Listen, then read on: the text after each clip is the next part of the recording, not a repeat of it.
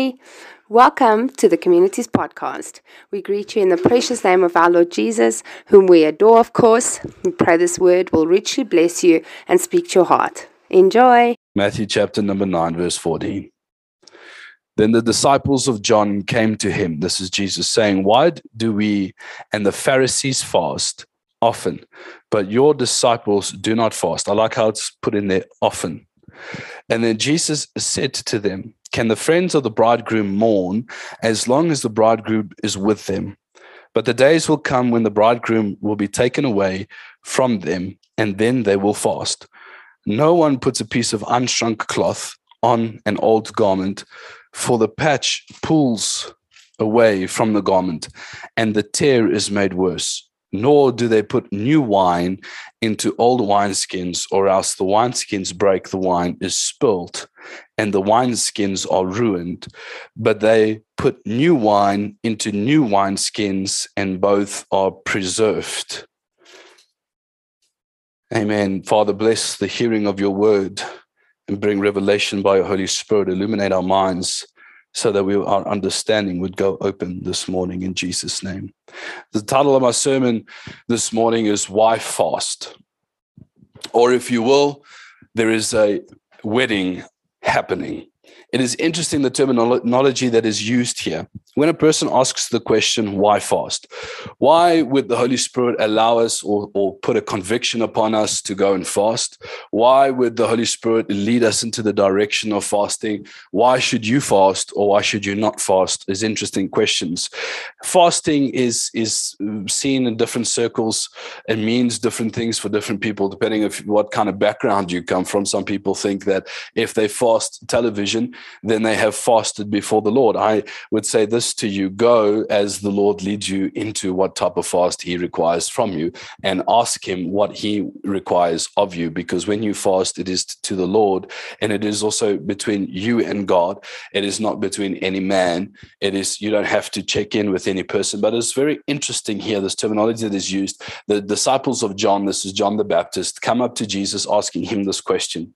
It's very interesting because John the Baptist, if you recall, was the one who pointed Jesus out to say, "Behold, here comes the Lamb that takes away the sin." You would think that that would empty out your congregation, your church. You would think that your ministry would end right there once you have pointed to someone else. And the question would be, why would John still have disciples after John the Baptist himself, the immerser, calls out Jesus to say, here's the Lamb of God. And so you find that the disciples of John come up to him and say, "Why do we fast? And why do the Pharisees fast, but your disciples do not fast?" And then Jesus uses an interesting terminology that is not often used in the Bible. You'll find it a few times in the book of Isaiah, and you'll find it a few times in the book of Jeremiah, and then once in the book of Joel. But he uses this terminology, bridegroom. And I love the way that Jesus answers in the Gospels. I think Jesus is so cool. But, he's so, excuse the terminology, but unless you grew up the way I grew up, you would understand what I mean. But he's so gangster. He's so player. He's so like, when somebody comes up to him and asks him a question, he answers with another question. When somebody asks him and addresses something with him, Jesus is kind of, he like doesn't even talk on the topic. He goes on something else. And we know that in the Jewish custom that when you ask a question and someone answers by asking another question, what they're saying to you is, your thinking is over here. Your thinking needs to be over here. Your thinking needs to be higher, because it's almost to say that I've already answered your question, but now answer my question. And so it's very interesting. We know that the Old Testament, or sometimes referred to as the First Testament, is really the New Testament rather is a fulfilling of the Old Testament, the Second Testament. The New Testament is sometimes seen as the revelation that is in the New existed in the Old. It is by the Spirit of God that they have brought out. If you want to understand the Word of God as a Gentile, as a person who did not grow up in a Jewish custom or a Jewish household, you would just need to read the Gospels, because he is the Word. Amen. He is the Word of God. And so to understand the Word is to understand him. Don't worry about what the book of Leviticus or Deuteronomy says. I'm not saying don't read it. Of course, you got to read it, but you got to read it through the lens that is Jesus. You got to read it through the blood of the true Lamb of God, is Jesus. And so in the Old Testament, we have a lot of types and shadows. Types and shadows means that it is almost like God is setting something up in the Old Testament to say this is what's going to happen in the New Testament. So we know that Isaac is a type and shadow of Jesus Christ. So here, and it's something for you to remember, but here Jesus uses this terminology, can the friends of the bridegroom mourn? Now, as the bride of Christ, as the church, you have the friends of the bridegroom. And it reminds me of my own wedding. I organized my own wedding. I organized everything, not because Ilana kept saying no and I was forcing her to marry me, but it was simply because that's the type of nature of person that I am. I jumped in and I organized. The only thing I didn't organize was her hairdresser and her dress. But I organized majority of the actual wedding because I believe that is sort of also part of what a man does. My brother did the flowers. He did an amazing job. The venue was brilliant. I organized the DJ. He was kind of, he was mediocre. He wasn't that good. But the wedding was beautiful. There was a lot of peace. The Lord was there. It was awesome. There was a lot of great people there. And then there was, obviously some family. But then there was, I almost said something else, and then Cara would get a phone call from Cara, be like, what did you say? But the wedding was great. And it was the best party that I've ever had. And a lot of times I think that's how God is with us. That when he marries us, that he brings us into this wedding, that he organizes everything. We see that in the Old Testament, Isaac, who's a type and shadow of Jesus, that Abraham's servant is sent, who's a type and shadow of the Holy Spirit. Abraham is the type and shadow of God the Father. And here Abraham says to his servant, put your hand on my bosom and then make a promise. I have a picture in my mind that imagine if I had to take my hand and put it and took Warren's hand and said, put it in my bosom and make me a promise. I can just imagine how awkward that moment would be. Warren would be like, just close your eyes. Start praying in tongues. He'd be like, what is Nicholas doing? But there's this weird picture that takes place, and the servant goes out and he goes to the land of Abraham, where Abraham comes from, and he gets his wife, Rebecca, for Isaac, and she fills up the camels and she does all things over there, which is also very important. But as she's brought back, so the servant goes with some camels and some gifts to the family, because that's what they did in the time. When they went and asked the bride or the bride's father or the man that was over the bride, the potential bride, they would come with gifts and they would bless as a sign to say that we can take care of her, and this is a sign of our wealth and what we have and that we want to give to you.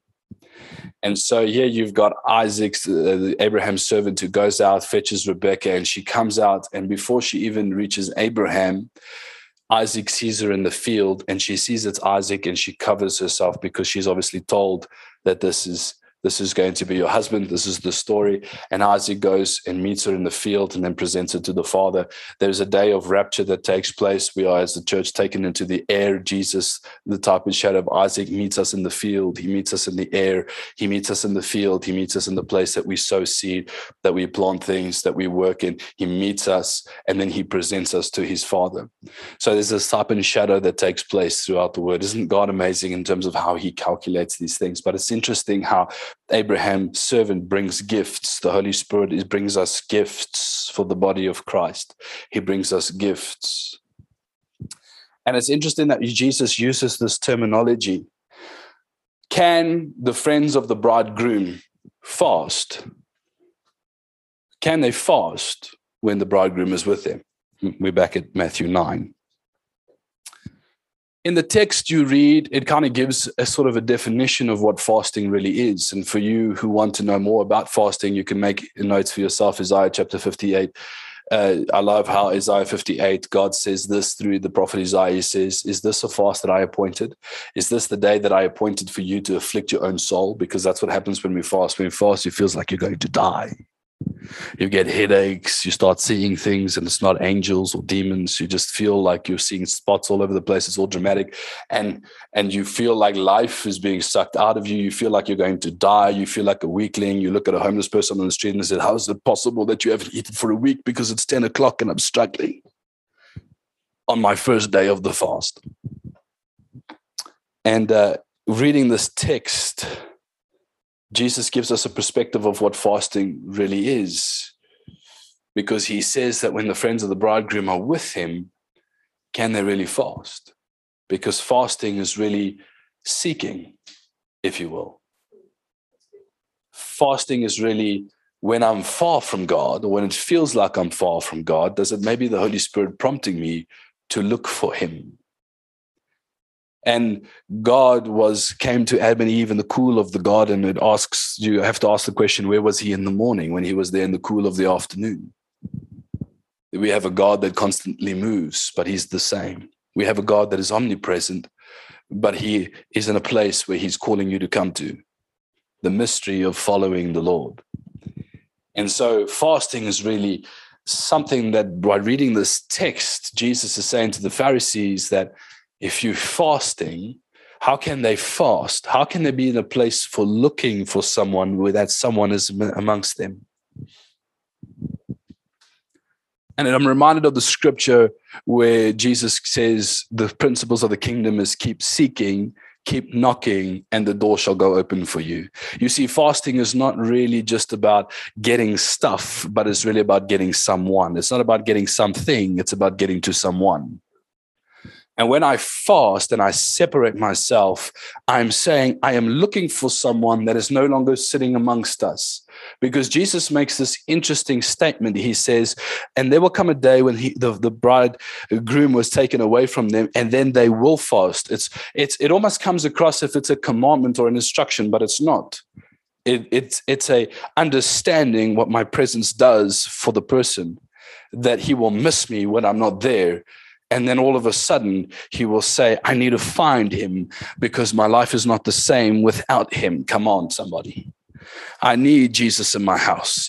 I need Jesus in my temple. I need Jesus with me. I don't know about you, but I'm a little bit desperate. I need God every single day. For the last year and a half, my prayer has been, have mercy, have mercy, have mercy. I miss you. Come back to me. Don't take thy Holy Spirit from me. Father, Lord Jesus, where art thou? Where are they? Where are you? What are you doing? Where are you? I want to be where you are. I don't want to be in a place that you're not. And so fasting is almost as if Jesus is saying, there will come a day when the disciples will realize that I'm no longer with them and they will miss me. And when they miss me, they will fast because they will know how to find me.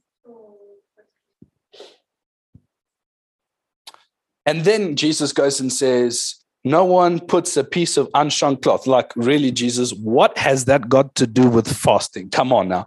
Well, none of us are sewers here in the sense that none of us are seamstresses, or I don't know what a male seamstress would be, but no one of us is sitting here working between no machine and putting in the things. No one's sitting here no one did home economics where they're sitting there. These are disciples. These were men. These were boys. They were taught the trade of their fathers. They weren't tailors. What is he talking about? What is an unshrunk cloth on an old garment got to do with a new one? And then he goes and says wineskins. Now, I know for some of you that like the bar, you're kind of like, that speaks to me. Hallelujah. Thank you, Jesus, that you're talking about wine, because God's into the good stuff, yeah? And he talks about that. And in the Greek, the unshrunk cloth really means new cloth. When it says no one puts an unshrunk cloth in the Greek, it actually means new cloth onto an old garment.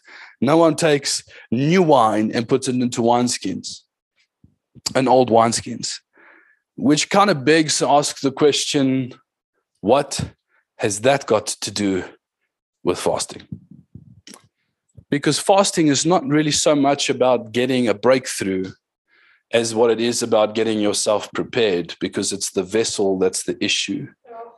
Why God hasn't given you new wine. Some of you are sitting in churches and you're going, there's something wrong with my preacher because I'm not getting new wine. But the problem isn't the preacher. The problem is the vessel that the message is coming to.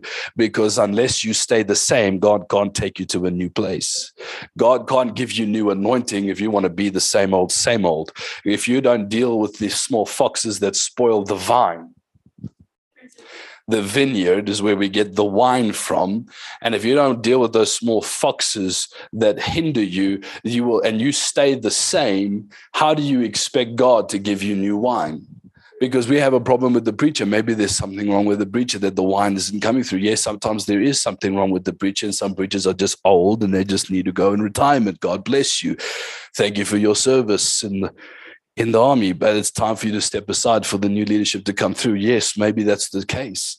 But sometimes it's the wineskin that's the problem, that can't handle the new wine. And so therefore God withholds the good stuff because I want you to change. You remember John chapter number 2 when Jesus was at the wedding, and then Mary, the mother of Jesus. This is also just another cool scene of Jesus. This is just another scene that I thought was very, if I talk like that to my mother, I'll get a slap. But when his mother comes up to Jesus and says to him, "We have no wine," and he's like, "What kind? What's that got to do with me? Like, and why are you telling me for, women?" That's what the scripture says. And she doesn't say nothing to him.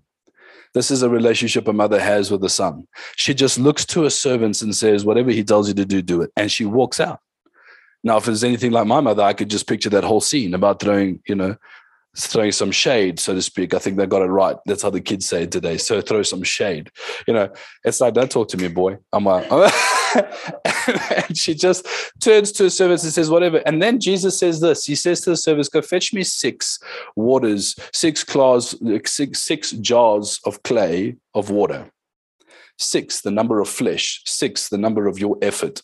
6, the number of man. The best that you could do without me is just water." You see, water is symbolic to the word of God. And so the devil could quote Genesis to Revelation, but his water, it's not yet wine, because you still need the 7th man, the spiritual man, to bring the revelation of who God is onto that water for it to turn into something of substance, something of wine. And so God wants to bring us new wine, but he can't put new wine into old wineskins because they'll just burst open, because there's much that I have to say to you, but you're unable to bear it because you refuse to change. You stay the same. And so God says to us that fasting is really about the vessel, not really about the content, because the content comes from him. Your best effort is going to bring him water, but you still need Jesus to make it wine. Come on, am I speaking to somebody? Because you've been asking for new revelation from heaven. We've been asking as a church, "God, why have you been silent?" We've gone through COVID. We cried out and we said, "Lord, don't you care about us? We're perishing." I remember a story in the Gospel of Luke, the disciples asking the same thing when Jesus was sleeping, when you were in the middle of a storm. You're lying in hospital and you're saying, "God, do you even care about me?" And then Jesus wakes up and he walks out, rebukes the storm, turns to his disciples and says, "Oh, you of little faith," and then goes back to sleep. He goes back to sleep. He goes back into a place of resting because he knew that his time had not yet come. When you are in Christ Jesus and you understand your mission, you understand your calling, you understand your purpose, you understand it's not yet your time. You might want to die. You might want to get a divorce. You might want to leave those crazy kids of yours and go somewhere else. You might want to jump the fence. You might want to move over to Canada where they're burning down churches. You might want to move to a different country. You might want to run away from the problem. You might want to run away, but if you're in Christ, you understand it's not your time. And when it's not your time, you can rest, baby, because God's got this. And when the storm gets too hectic, he just stands up and rebukes it in the name of Jesus. Just like that. And as a church, we're crying out and saying, "God, why are you so quiet?" And it's not because he's not got nothing to say. He's got something new to do in the earth, but he's looking for new wineskins to put the new wine in, because he's bringing something new, but he can only do it when the vessels are ready. Come on. Then he says, will you put a new piece of cloth? And I always love this picture of my wife when I saw her walking through the aisle. And I've got this one picture, one of my favorite wedding pictures, is she's walking and she's stepping in. And I know my wife as well. And she told me afterwards about how she told the bridesmaids, "Get up and get in. I've got to marry a man." and she was getting up. And one of my favorite pictures is as she's coming into the chapel, and she's got this face looking down because she's stepping in, and she's got this beautiful white dress. God is ready for a bride with a beautiful white dress. How do you want me to give you a new dress when you're still wearing the old one? Oh, fabat. Oh, banda shitera da. Oh, renda. Thank you, Jesus, that you still speak to the church. I'm reminded of the prophet in the Old Testament where he's standing, Joshua is standing, and there is an accuser that accuses him. And then there's the angel of the Lord, Christ, who says, who are you to condemn the elect? He removes the old cloth. He removes the old dress. He removes that, no, baby, you're too poor to marry me. That's okay because my daddy is a rich man and he's going to give you a new dress. And so he removes that cloth and he puts a new cloth on him. He puts a new mantle on him. He puts a new mantle on him. He puts a new turban on him. He puts something new on him. How can I put how can I put a new piece of cloth in an old piece of cloth? It'll rip apart.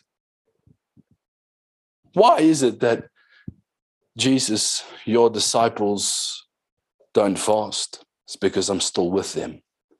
It's in the seasons that you hear the voice of God that you don't necessarily need to fast. But when God has stopped speaking, when it feels like God is not there, ask yourself, do I need to put a new dress on?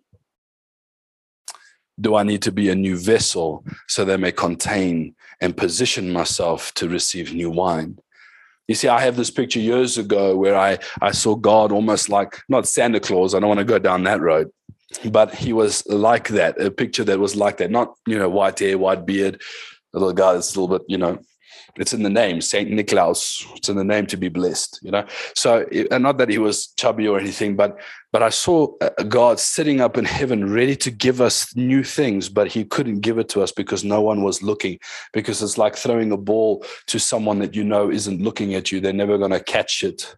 You're never going to catch anything if you're not facing God. You're not going to catch anything if you're not looking up.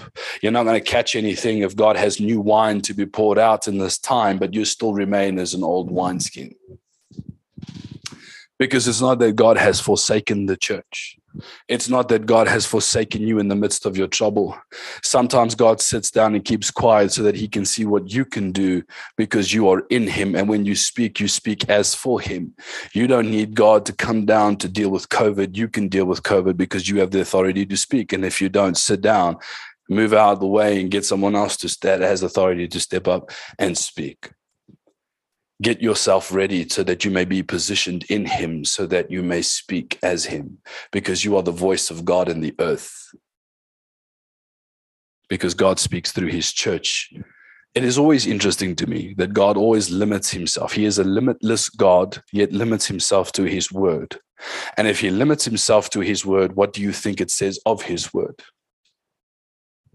Your understanding to his word may be limited, but he is not limited. Neither is his word limited, because his word can forever progress and do things. His word can speak things into existence as if it is, as if it was not, or if it was not, if it is. He can wipe you out and he can create new things.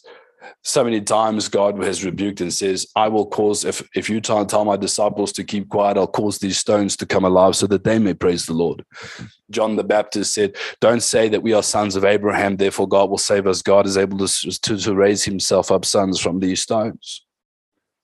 The God is able to do anything, and his word is able to do anything, and his word in you is able to do anything that he has commissioned the word to do. But he's ready to give you a new word, but you remain the same because you have not yet changed. You still have that old wineskin. You're still that old wineskin. And I'm reminded of Isaac. And he meets his bride. And Jesus uses this terminology, bridegroom. It's almost to say that salvation with him is like a big fat wedding. It's to say that I'm reminded of 1 Corinthians 15, that there will come a day where you will receive a glorious body, with somewhere where sickness cannot penetrate, viruses cannot lay dormant, where things cannot withhold you or restrict you. You will not be restricted by time, nor space, nor matter. I'm reminded of the new wineskin that God's going to give to you. It's almost like God is continuously getting ready to give us new wine, and every stage of your life is an upgrade. It's not a downgrade. It's a glory to get older. It's not a burden, and you're not a burden to anybody else. It's a glory to increase in years. It's a glory. It's not something that you should look down upon, because with God, there's always from glory to glory to glory. In the state that you're in is a glory. To the state that God is getting ready to move you into is a glory. Where God's getting ready to take you is another glory. Amen. Do I have a witness? Does somebody agree with me? Come on, write it up in the chat. Say amen. Somebody reach out to me. Don't leave me alone here. Speak to me. Is this message speaking to you? God is saying to you this morning, I'm getting ready to put new wine down, and I'm looking for a new vessel to put it in. And so he's calling you to a place of fasting, because the fasting changes you. I chatted yesterday to friends of mine, and we touched on fasting, and he didn't know that I was going to preach on this. So I was like, yeah, he's in the spirit. It's a good thing. I tested you. You passed. Well done. But it was interesting how every time I fast, my temper like decreases. Maybe I'm alone here, but I don't have any patience. I thought I was the most patient man until I got married, had to wait on a woman. And then a child came, and then I was like, oh, Lord, help me. I thought I was okay in this area, and I found out I was not. I need grace. Hello, help me, Jesus. And then I found out I have a short temper as well, because every time I fast, I get, and it's almost as if God brings things to the surface to say, this is what I need you to deal with. Things that you never saw before. That's what the fast does for me. It's getting me ready to prepare me into a new wineskin. And I'm thinking about Isaac, and I think about the servant of God, the servant of Abraham that is sent out as the type and shadow of the Holy Spirit. And he brings gifts. He brings gold rings. He brings gold bracelets. He brings crowns. He brings necklaces. Hello, gifts of the Holy Spirit that he gives to the church that is getting ready to marry. Don't push the gifts away, but embrace the gifts, because the gifts are from your Father, because he's purchasing you, so to speak. He's putting out there to say, look what I can do for you to take care of you. I'm going to give you gifts. Don't rebuke prophecy. Don't rebuke working in miracles and supernatural things. Yes, sometimes God uses eccentric people, and God doesn't always change your personality, but he changes your character. And so you might be crazy before you came to Jesus, and sometimes God only uses crazy people because that's the wineskin that the new wine is poured into, because that's the only vessel that can carry the wine that God wants to bring. But going back to the bridegroom, how God gets ready for this big marriage. There's this massive table waiting for you in heaven. And when the bride is ready, God takes you. And when the bride is ready, he fetches his church. And when the bride is ready, he brings you to a table, and he brings you to a place where he's celebrating with you, where he's with you, where you will never have to fast because he's with you. Amen. God is with you, and he is for you. And this morning, as we get ready to close, I want to encourage you with this. If you are not hearing the voice of the Lord, if you're not hearing God speak, I want you to ask yourself the question, ask the Holy Spirit, maybe it's a place that I need to fast as I'm waiting for my wife to return. Baba sontorereshiteri. My wife's looking at me as if I'm speaking about someone else. As I'm waiting for my wife to return, as we close off this service, that God would bless you, that God would be with you, that God's goodness be over you, and that God would prepare you as a wineskin ready to receive new wine.